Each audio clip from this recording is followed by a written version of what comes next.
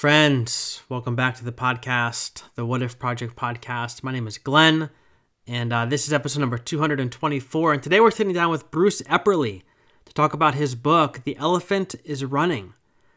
And let me tell you, you have to hit pause right now and go buy this book. Don't get the Kindle version. You could, but I think you're going to want to highlight in the book, write in the book.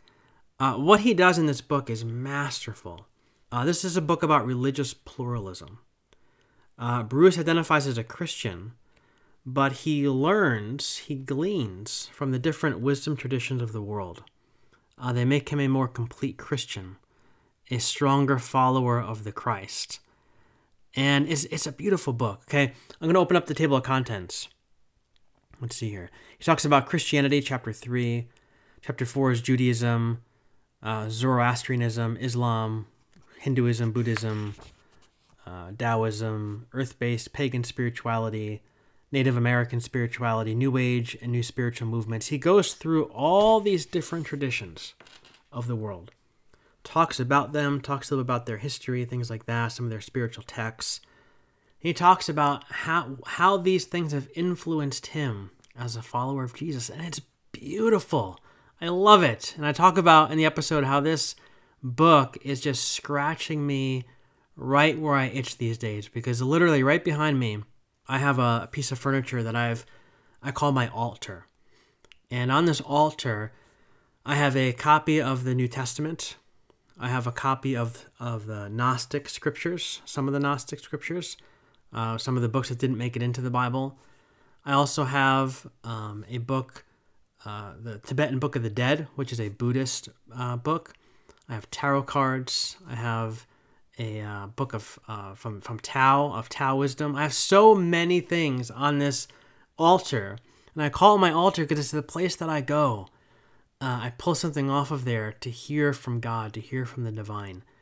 And sometimes it's from my Bible, and sometimes it's from tarot cards, and sometimes it's from a Buddhist text. And it's different things, but I see parallels running through all of these things. And I talk about this with Bruce in the episode, that it's not like one thing says one thing and the other thing says something else. Sometimes you come across that. Sometimes you might have two different ideas in two different of these scriptures, or two different and these two different wisdom paths. But more often than not, you see an overlap, right? Like I could pick up a tarot card and see something that I just read in my Bible 5 minutes ago, or I just read in a Buddhist text 5 minutes ago, and it just blows my mind, because it shows me that these truths aren't just wired into a particular religion or particular wisdom path, but they're wired into the very fabric of our being, the very makeup of the cosmos. And such a beautiful book. So you've got to get it. I mean, on the front cover, you've got Brian McLaren saying, if you are a Christian, this is the book you've been waiting for. And it's so true. Go get the book. You won't be sorry. Also, in the show, I'll put it in the show notes, but in the show notes, also my book, Rethinking Everything. Go get that too. It's not too bad. I think it's a pretty good book. It's about my spiritual journey from black and white thinking to a world of color. Patreon, buy me a coffee, 2 places to go to support the show financially. That's in the show notes as well. Special music, Young Citizen, a friend of mine here in North Carolina. He's doing great things in the world. He's a hip-hop artist. He has some new things he's working on, so there might be some new music coming soon. But for now, I'm using the same rotation, the same set list over and over again. It's so good. He's such a talented guy. So go listen to his music. He's on iTunes, Spotify, all the places. But anyway, all that to say, let's roll the tape. Episode 224, Bruce Epperly. Enjoy. I've been busy searching for you, yeah. Trying to figure out if it's true. Don't think that I've been played by a fool, yeah. Just mind don't buy, don't play by the rules. I'm gon' make sure that I play my cards right. Intuition gave me signs that everything is alright. Alright. Contemplating on my moves, I'm in a fight. Under pressure, feel the walls are moving and it's getting tight. The shuffle getting real. I hope it lives on something good. I'm all in for the kill. Sometimes it's getting kinda scary. I'm here for the thrill. Decisions on top of decisions, like I chose a pill. The bottle getting kinda empty. Temptations made its presence in the air. It's kinda tempting. Shortcuts after question, but it got on my attention. And I forgot, but did I mention. Looks like I won the game, made my decision. Hey everybody, welcome back to the podcast. Today we're sitting down with a brand new guest. His name is Bruce Epperly, and he wrote a wonderful book called The Elephant is Running. And as I said to Bruce before we hit record, this book is scratching me right where I itch, so I'm excited to share it with all of our listeners. So Bruce, welcome to the podcast. I love your book, and it's an honor to share this time in this space with you.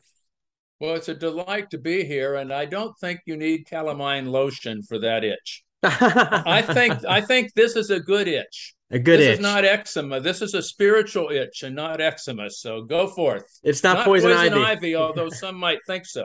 That's right. So, yeah, it depends who you talk to, right?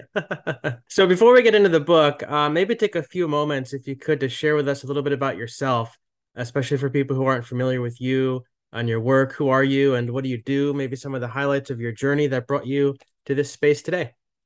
Well, thank you. And you know, I just was asked to write a spiritual autobiography recently for a book series. And I pondered that. Which side of yourself do you share to the world? When I go down to the bus stop with my grandchildren, I talk about one thing. When I'm doing theology, I talk about another. And my neighbors here in Potomac, Maryland, I talk about another. A good question was once asked by Socrates to this young man, Phaedrus, where have you come from and where are you going? And Phaedrus thought it was Socrates was asking him to account for his day. In fact, it was a metaphysical question. Where have you come from and what's your destiny? Well, like a lot of people in the open relational and process field, I came out of a church home. My father was a Baptist pastor in the Salinas Valley, California. And we were American Baptist, but we were at the evangelical edge of the American Baptist, the conservative edge. I don't know that we were highly doctrinal, but it was definitely clear that we knew the truth and it made us whole. That if you made a personal confession of Jesus as your Lord and Savior, that settled it. And some of the old Baptist folks were more interested in escaping hell than going to heaven. It was sort of a sense of, you know, at least I'm not going to hell. But I came forward, to use Baptist language, at about 9 years old during the Roundup for God. And it's an interesting story. The Baptists always need to be revived on a regular basis. So we had revival preachers come through quite often. Well, Leonard Eilers was a cowboy preacher. And he had his lariat and his boots and his chaps and his big hat. And put your foot in the saddle, step up on the horse, the Roundup for God is on. And I came forward. That's about as kitschy as you get in terms of evangelical subculture. I came forward at age 9. 3 or 4 years later, my family moved to San Jose, California from the Salinas Valley. And the house of cards collapsed. I don't know exactly why. My father left the congregational ministry at the time. He might have been too liberal for the conservatives, but he left the ministry. I couldn't even go to church without feeling suffocated. I would literally have symptoms whenever I went into a church building. And living in the San Francisco Bay Area, there were all sorts of possibilities. And I probably was born a seeker. So I began to read Emerson and Thoreau, Walt Whitman, and that led me to reading about Buddhism and Hinduism and Taoism and the I Ching. This was all in high school. And then, of course, it was the late 60s in the San Francisco Bay Area. And of course, I can't say anything about that because they say, if you remember the 60s, you weren't there. So I lived through all the things that people heard and write about in the 60s and somehow or other survived. It equipped me to be a theologian because theology, if anything, is imaginative. You can't be a theologian or, for that matter, even a Christian if you don't have an imagination. I mean, you have to think big. And you know, the path took me to places that were good for me. But about the time of my freshman year, I had another strange datable conversion experience. But this was when I learned Transcendental Meditation in October 15, 1970. and it marked a sea change. It brought what I was studying or what I was tripping out on internally. It became something internal to me. And lo and behold, 2 weeks later, I started going to church again. I think there's a causal relationship between the two of those. I started going to a progressive American Baptist church near the campus where questions were welcome, where the pastors, each of them saw, say I had two pastors, each of them saw something in me and pushed me toward it. These were not things I was doing because of them, but because it was in me. One saw me as a theologian, and because we ended up in a class together on process theology, he was auditing, I was taking in college. I went in that direction. The other saw me as a minister, and he was the college chaplain, and I spent later on 20 years as a university chaplain at Georgetown. I go off to seminary and graduate school at Claremont in the mid-70s. And in many ways, the journey has gone forth and spiraled since that time. For 40 years, now more than 40 years, I've kind of been doing one of three or four things, and sometimes all four of them at once. Being a university chaplain and professor, being a seminary administrator and professor, being a congregational pastor, going from one day you're preparing for your sermon, the next you're preparing for somebody's funeral. You're working on a book, and then you're dealing with somebody whose spouse has just been injured in an automobile accident, and you really learn your theology on the road there. I've written quite a little bit, probably more than anyone ought to. I always have. I'm always now that you have something to look forward to, Glenn. It is said that the 60s are your most creative time, and certainly has been for me. And the second most creative time since I'm verging on this is the 70s. So I'm always working on something in spirituality or theology or practice of ministry or healing, for the joy of it, to answer a question for myself that I'm struggling with, and hopefully to make a difference out there. So that's in a way my story. Yeah, I love that. I love how you just capped that off with the idea that it's you do what you do to answer your question, and hopefully it helps somebody else. And I feel like that's what I've tried to do with this podcast I set out to answer all these questions that I had, because I grew up in this very evangelical world where I had all the answers. Everything was neatly packed in boxes. I got all my degrees and tied the ribbons on it. And then my wife had a miscarriage, and it all just came tumbling down, and I had all these questions, and I was like, I gotta find answers to these questions, because I built my whole life around this idea of having answers. Now I've got none. I wanted to be a pastor of a church. I wanted to spend my whole life doing this, and now I don't want to do it anymore. I don't know what to do. And so I set out to answer these questions and invite other people along for the journey. And that's led me to wonderful people like you. Well, and isn't that how it happens to many of us? It's been said that spirituality deals with the unfixables, right, with things that can't be fixed, can't be fully known, can't be put in a formula. The four spiritual laws don't fit everyone. You know, as progressive as I am, I've actually led a few people to Christ over the last decade using the four spiritual laws minus the ones in the middle. You know, do you believe in Jesus? Is Jesus important to you? Yeah. You're saved. That's it. Go out and live. Done.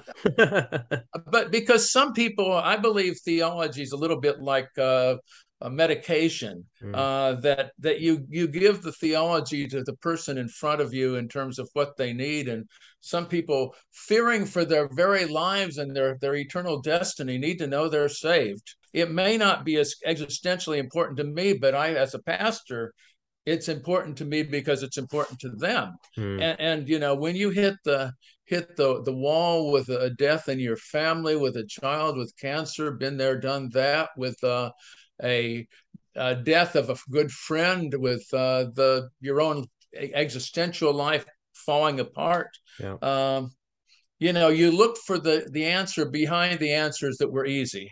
That's right. It's how it works, and then everything kind of comes down, and you're faced with these questions that you've got to answer. So good. All right, your book, The Elephant is Running. The subtitle is Process and Open and Relational Theologies and Religious Pluralism. So I have a ton of questions that I want to ask you. But before we get into those questions, maybe tell us a little bit about this book. Who is it for?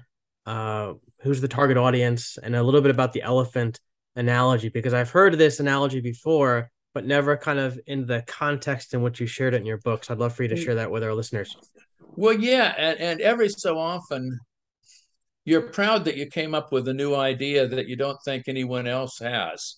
And there's a wonderful book by John Thathamil called "The Circling the Elephant," and we most have come up with the elephant metaphor about the same time, independently of one another. I mean, it's an old story. Mm-hmm. It's an old story from South Asia, but I'll tell you that the book is for a variety of people. One, for the person who just wants to figure out how, as a person of faith, a Christian primarily, wants to know other religions in a positive way.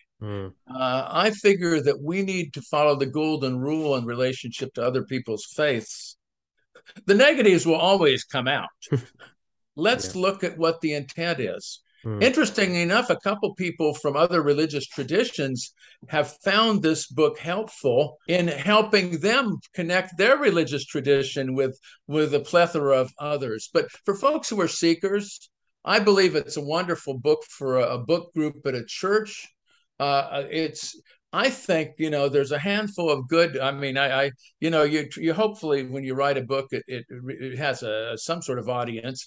I think among the books, it's a great seminary book. There really isn't a book like this that actually dialogues among the people of the religions. Yeah. And then asks the question, what can we learn, and what can we share, and what can we do together? And that reflects my own life story, that I'm one of those people who's strongly a follower of Jesus. He walks with me and he talks with me and he tells me I am his own. But on the other hand, or I shouldn't say on the other hand, but in addition to that, the Jesus or the Christ or whatever name you want to use is not particular. I don't think God's particularly particular about these things. Speaks to me in other ways. Yeah. If you want to you can spend the afternoon looking at photos from the Webb telescope, or the Dalai Lama talking, or one of my favorite, I'm reading him in the mornings with one of my grandchildren, little snippets from Thich Nhat Hanh's book, Peace is Every Step. Yeah. I mean, you can't go wrong. Yeah. And I wrote the book because it'd been waiting for about 10 years. I get an idea and it comes out at the time it does. It was a long pregnancy, a long gestation period for this book. And it came out at the right time during the COVID, because I started it with grad students at Claremont, many of whom are doing great things in their lives, like Andrew Davis and Sherry Kling were in the class that I taught that. You probably know them from the process world. Yeah. I taught this to church people about 8 or 9 years later, and I thought to myself, hey, there's a book in here.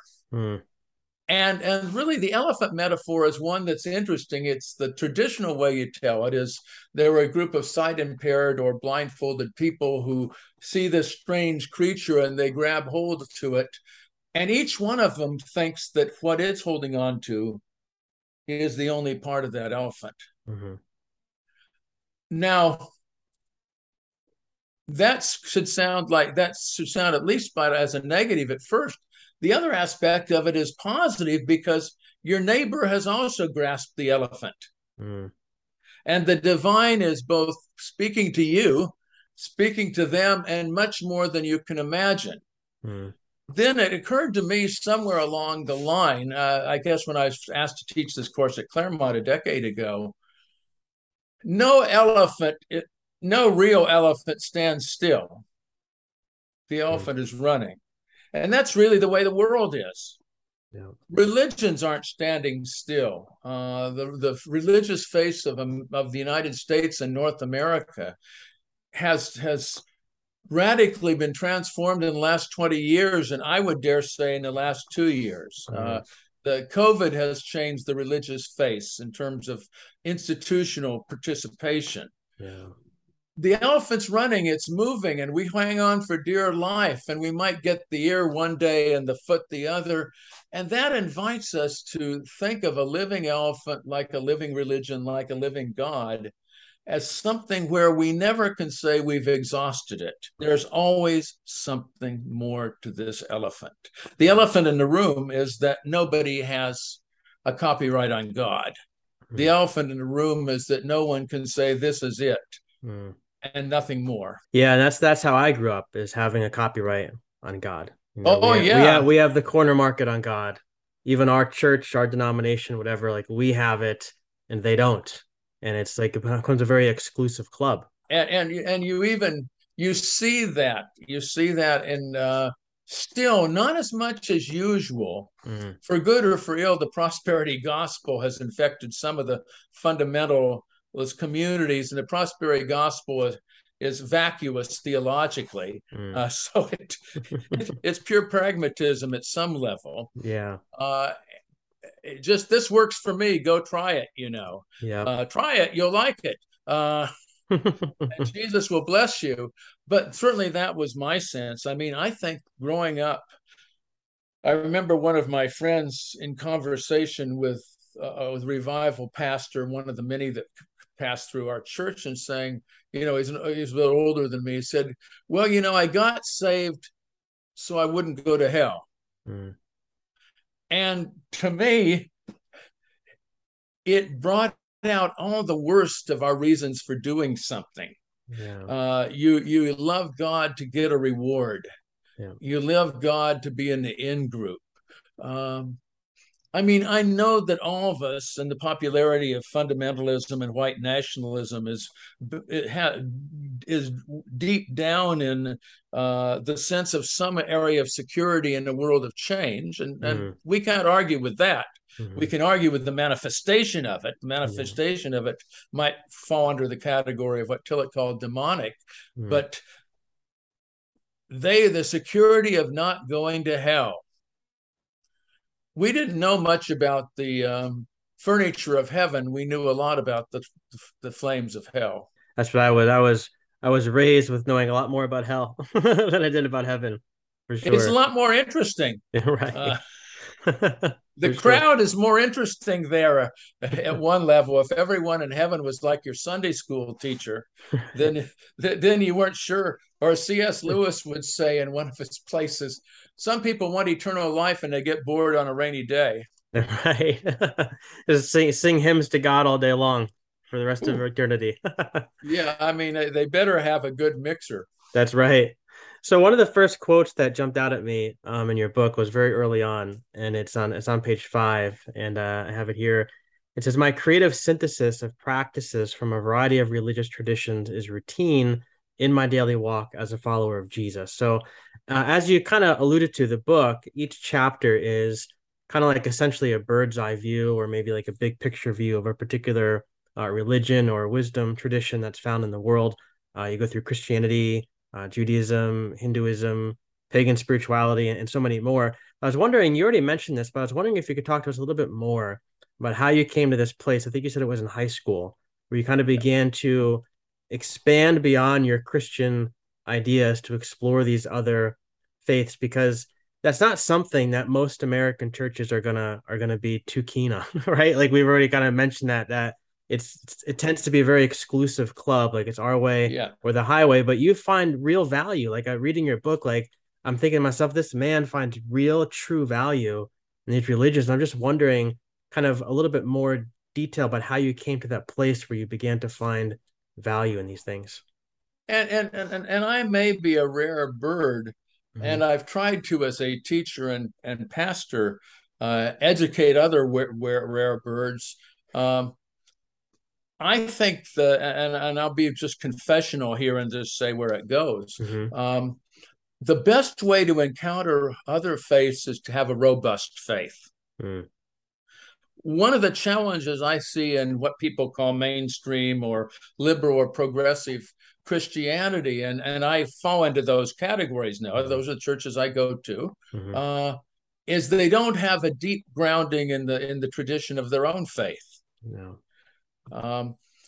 We need robust faith and encounter with the holy in our own tradition that then allows us to see the glimpses of the holy elsewhere. And to me, probably some of it has been pure synchronicity.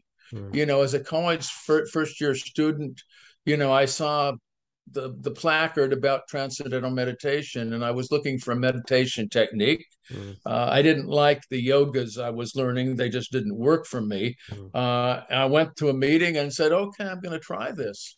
And following that, all sorts of things fell on my way. I picked up a book on centering prayer, Thomas Keating. I began to hear about mystics within Christianity. I didn't know there were mystics in Christianity. As a matter of fact, the old saying from some of the conservatives was, if you meditate, you're short-circuiting Jesus. You got to have Jesus somewhere in it. And of course, Jesus is just fine in your meditations, by the way. Jesus isn't going anywhere.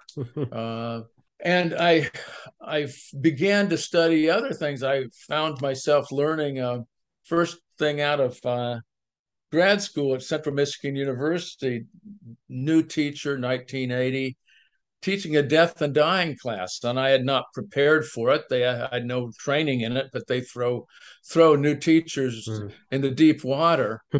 I learned about Jerry Jampolsky, who at the time was using visualization exercises with children with life-threatening cancer. And from getting to know his work, I became interested in the New Age movement. And from that context, I became interested in Reiki healing touch, which is a form of energy work, and which I see as very congruent with Christian spirituality. For me, it's been a gain and not a loss. I as a matter of fact, have become more Jesus-y, to quote Annie Lamott, more Jesus-y as I get older. And there's a lot of Jesus in that book, by the way. I use a comment from my wife, as I was listening to my sermons when I was pastoring a church in Cape Cod, and said, Bruce, you're not using much Jesus in your sermons. Of course, most progressives just go to God, we don't need to worry about the others, in quotes. And I was to quote the evangelical youth that I knew, I was a little bit convicted by that. It gave me a second thought, and I said, I began to think, where does Jesus fit in personally in my life right now? Because if you were born an evangelical, where everything was Jesus-y, and you leave that, the Jesuses you knew and how they were portrayed when you were a child, you don't want to go back there. Yeah. And I found a new Jesus along the way through the healings of Jesus. Oddly enough, Reiki brought me to the healings of Jesus, which brought me to the historical Jesus, which then inspired me to write about 10 books on various aspects of the Bible, including several on the healings of Jesus. I'm one of the few progressives who actually believe the healing stories occurred. Not as written, because how can you talk about a woman being cured of a flow of blood in one paragraph? But they're stories but for me, the healings are not supernatural. They're naturalistic. We live, there's 1 trillion galaxies here we're dealing with. You need a big imagination. That's right. Don't say no to what's possible. And so actually my experience of Jesus is, and I was quoting that song, I Come to the Garden, earlier on, I often do as one of my practices. I'm an early morning walker, 5 a.m. through my suburban DC neighborhood. I'll think of Jesus walking beside me. And if somebody were watching me, they'd say, boy, if he heard what I was doing, say, boy, that guy must be real evangelical there. He must be one of those real narrow. And now I've realized that being evangelical has nothing to do with the politics and the theology I grew up with. It has to do with a personal relationship with the holy, however you understand that. That's right. Yeah, I think a lot of that, I feel like I grew up very evangelical, and I went to 4th through 12th grade Christian school, private Christian school, Bible college, seminary, pastor to church, back to seminary again.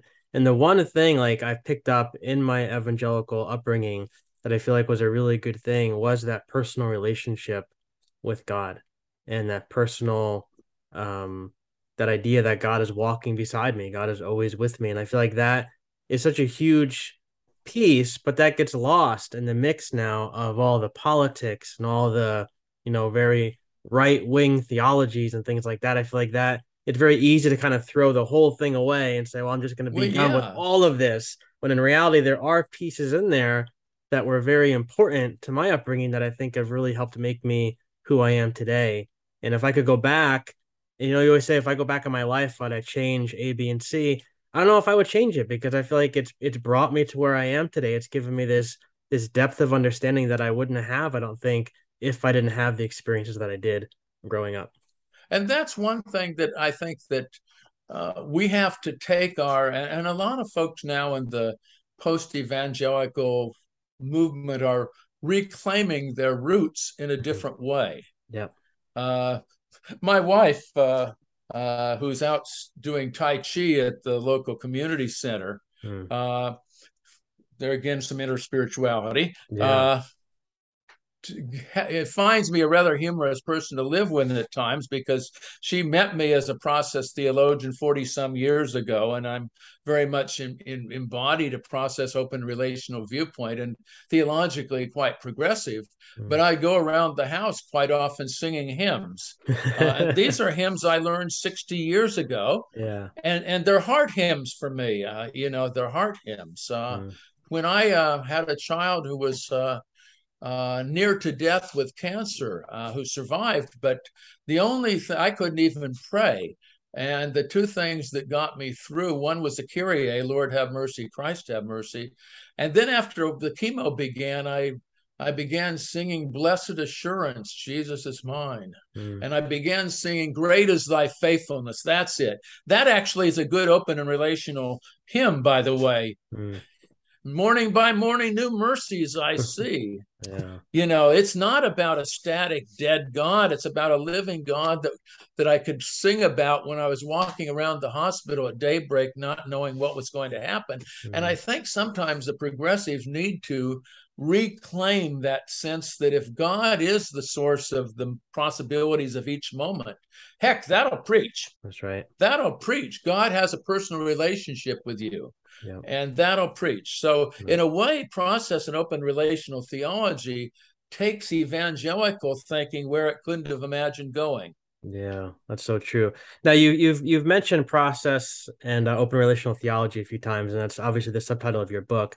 And our listeners are familiar with it because Thomas Oord has been kind of like the resident theologian on the show. He's been on a bunch of times, so everybody's familiar with the term. But I'm wondering if you could give us maybe just a quick refresher of what that refers to, but really how that specifically ties into your book of religious pluralism here in the subtitle, this idea of other faiths and other religions being able to kind of invest in our own Christianity and kind of make us better followers of Jesus. Like, how does all that tie into open and relational theology? And what's not to love about Tom Oord? Right. Uh, Tom has really, I need to give applauded. I mean, one of the good theologian Yeah. is always aware of how good their colleagues are. Tom's a younger colleague, but he has really defined open relational thought in a way that's approachable to people. Yeah. I used his books routinely as seminary textbooks, Yeah. and for me, I call it process relational open theology or open process and relational Something. theology. Put all the Doesn't words make in any there. Yeah, whatever. doesn't make any difference. Right. For me, the things that stand out are that we are dealing with a dynamic God in a dynamic universe for whom God and us have a future ahead of us that's not quite known. Mm. That God, a living God. I mean, my main argument with the people who think God is unchanging or that God's omniscient in the classical sense of knowing everything in one glance is that's not a living God. Yeah. That God can't change. If God can't change, God's less alive than I am. And one of the things that's powerful about being you and me is that we change. And I'm a biblical person too. Morning by morning, new mercies I see, and Mm. God's mercies are new every morning. Remember singing that song with InterVarsity people, new every morning, and that means God's new, Yeah. and our religion is new, and that open and relational thought. And I have a quote from one of Tom's books about somebody who he had been talking to about other religious traditions, and they said, "Well, I think this makes it possible for me to think there's truth in other faith traditions, Mm. that God is not limited by our religious experience of God. Our religious experience of God is sufficient. If salvation is what you're thinking about here." I think it was Clark Pinnock years ago, and Clark Pinnock's kind of the grandparent of all this at some level, Mm. said, speaking of salvation, he said, well, there's the salvation that the truth, and he's much more of an absolutist than I am. Mm. There's also the salvation that's simply God's grace, that God's grace encompasses us whether or not we get it right. Right. That's right. And all paths end up being paths that are not entirely straight to the destination we're hoping. Mm. Uh, we have to depend on a God for whom our lives are open, a God who hasn't got it all figured out for us, a God who, like the good parent, uh, lets the rope out. Yeah. Again, I'm both a parent and grandparent, and with the grandchildren now, I'm reliving the process at 10 and 12, how letting them get to become more agents all the time, Yeah. letting them decide things, not deciding, say, and they're sort of, sometimes surprised. I'll say, well, here's 4 things I think we could do today. Which do you want to do? Mm. And occasionally it surprises them. I think that's the way God works, that there's several things that are really good possibilities That's right. in this moment in time. And and choose your own adventure, as the books used to said. Choose your adventure, because I'll come back at you the next minute, and Yeah. the next, and the next, and the next. And that Yeah. I like to see the future omniscience in terms of what Theodore Parker called the moral arc of history. Mm. Um, the moral arc of history, or I've added to that, the moral and spiritual arc of history, is aiming us individually and corporately forward toward, for lack of a better word, shalom, the realm of God, Mm. the kingdom of God, the kingdom of God, however you want to say it. It's aiming there. There's no guarantee it'll get there in our time. Mm-hmm. We have to become, as Teresa of Avila says, the hands and feet of God. We have to be the ones who act as if we are pushing this forward, because in fact we are. That's right. That doesn't mean that God's on the sidelines for open and relational theology. God's in the mix. Yeah. God's in the mix, gaining and losing. But God's like the Energizer Bunny, takes a lick and keeps on ticking. God's not going to ever be defeated by the process. Is the movement of the process within all things. The moral arc abides, to quote the Big Lebowski. It's, when I was thinking about, before I mentioned when my wife had a miscarriage, and that kind of opened up the doors to all these questions. Like, I came from this world, and I was in this world at that time where I just believed that God drew up the blueprint Yeah. and went to bed. I took a nap, because like the blueprint's there. This is the way it's all going to unfold, and I'll be there with you, but this is all for my plan. And I remember, like, when we got the news that we had lost the baby, just that thought, like, how in the world, God, could you draw up a blueprint? How could you make this our blueprint? This does not make any sense. Then I started to ask questions about, like, how could rape be somebody's blueprint? How could child, be molested? How could that be their blueprint? If you're all powerful, how in the world could you just sit there and allow this stuff to happen because it's part of your plan? Like, all these questions came racing in. And when I connected with Tom Oord and I read his book, God Can't, and I got to asking some questions, one of the things I felt like God said to me is that the miscarriage, I didn't see that coming. I didn't see it coming, but it did. Yeah. And I'm here with you in it. And then all of a sudden, instead of seeing God as this far away or this high being with a pen drawing out all the different details, I saw God as a friend who was sitting with me and my wife on the bed, weeping with us as we tried Yes. to process through what we were grappling with. And that just brought an entirely different dimension to my spirituality, which then opened me up to many different other things. So I'm like, well, maybe there's other ways to think about all of this stuff. And maybe it's not just, maybe Christianity doesn't have the corner market on how all of this stuff works. Maybe we can branch out a little bit, maybe look into the history of the Christian faith. They can, like the Gnostics, Yes. I was always told stay away from the Gnostics because they're so Yeah. dangerous. But there's like 200 years, there's like those early centuries of Christian faith. Like there's so many different ways that people thought about things. Yeah. Let's see what they thought and let's see what makes sense to me now, and let's adopt some of that stuff and bring it in. And that's what all this open relational talk has Well, done for yes, me. I couldn't agree with you more. And when somebody still uses the term, "Oh, I'm an Orthodox Christian," I often sort of say, "Well, which one? Right. Which Exactly. one?" Because in the history of Christianity, somebody's ancestor has been excommunicated or seen as a heretic. That's right. Almost everyone has an ancestor who's been a heretic Yeah. by some other Christian who believed that they had the only and right way. Yeah. I have no truck, by the way, with Trump Church, or as what I call it, Trump Church, Mm. or the white nationalist Christians. I have no truck with them theologically. What ties me to them, such that I don't demonize them, even though I oppose them, Mm. they're different between opposing and demonizing, Sure. is that they are wanting the stability of an earlier era. And there are times when you just want to be a kid again.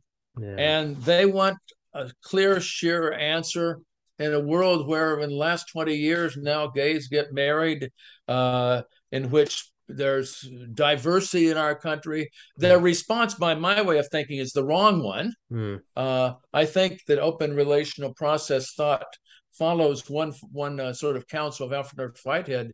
The higher organisms initiate novelty to match the novelty of the environment. Mm. And in a way, I did that with the book too. That the novelty of pluralism calls Christians, at least some Christians, to be novel in the way they understand Christianity. That we aren't tied and should not be tied to the old language or the old concepts, but should explore and even anticipate what's around the bend. That's right. I always felt that there probably needs in every cabinet department to in the executive branch to have a assistant secretary for anticipation of what we can't imagine, Mm. and another one, assistant secretary for shit happens. Right. The worst we can imagine and the best we can imagine, Yeah. so that we're planning on both ends of the thing. The novelty of our world calls us to not be novelty. It doesn't call us to either deny it, which is, I think, what goes on in the white nationalists and MAGA Trump Christians. Mm. Denial, or maybe it's a form of hopelessness, that they Mm. know that their cause is lost, Yeah. but they're going to hold on to it as long as they can. Gonna go down swinging. Yep. All right, last question for you, Bruce. In the book, like we said, we talk about all these different faith traditions, all these different wisdom paths. I'm curious as to which one of those paths has made the biggest influence on your Christian faith. So obviously, taking out Christianity and Judaism because it's kind of the Yeah. sister, the mother religion of Christianity. But which of the other ones has really influenced you, and how? Well, I thought of that, and I thought this is a very provocative question, and not being one to just have a one-course meal, uh, I'm going to the price fix here theology, where you get 4 or 5 different things. Um, Historically, Hinduism, probably the introduction to transcendental meditation, that then opened up all this other stuff. Mm. in terms of Christian mysticism and centering prayer is pivotal. The encounter with the New Age movement that awakened me to Reiki healing touch, and then the healings of Jesus as something I can affirm and as pivotal in daily life. It's interested in daily life. I find myself living between the two poles of Confucianism, or as people call it now, Ruism, at least a certain group calls it Ruism as being more proper and non-Western, and Taoism. I'm one of these guys who's Confucian in the sense that I like to have my list. I like to live very intentionally. I like to have an intention for the day and for each day. That's the Confucian way, to have a sense of the order to the universe. The Taoist way is what I'm embracing more, and I'm not really retired, but I'm not working for anyone but myself. So that's the Taoist way is to kind of go with the flow, to realize that most of the things that I deem urgent, I've chosen them to be urgent. And that book, if it never gets written, that'll be okay. That project that I'm doing, well, if a child wants to play with me at that time or get my attention, that's the thing I should do. In a way, I've become very enamored of Mark's gospel. The first 10 chapters of Mark's gospel, Jesus is just blown around like a leaf. It's a travelogue, and he may, as the civil rights movement says, have his eyes on the prize. I'm sure he does have his eyes on the prize, but he just, wherever somebody points him, he goes there. He runs into this woman, he runs into this person, somebody digs a hole in his roof, he deals with that. He goes to this side of the sea, that side of the sea. Yeah.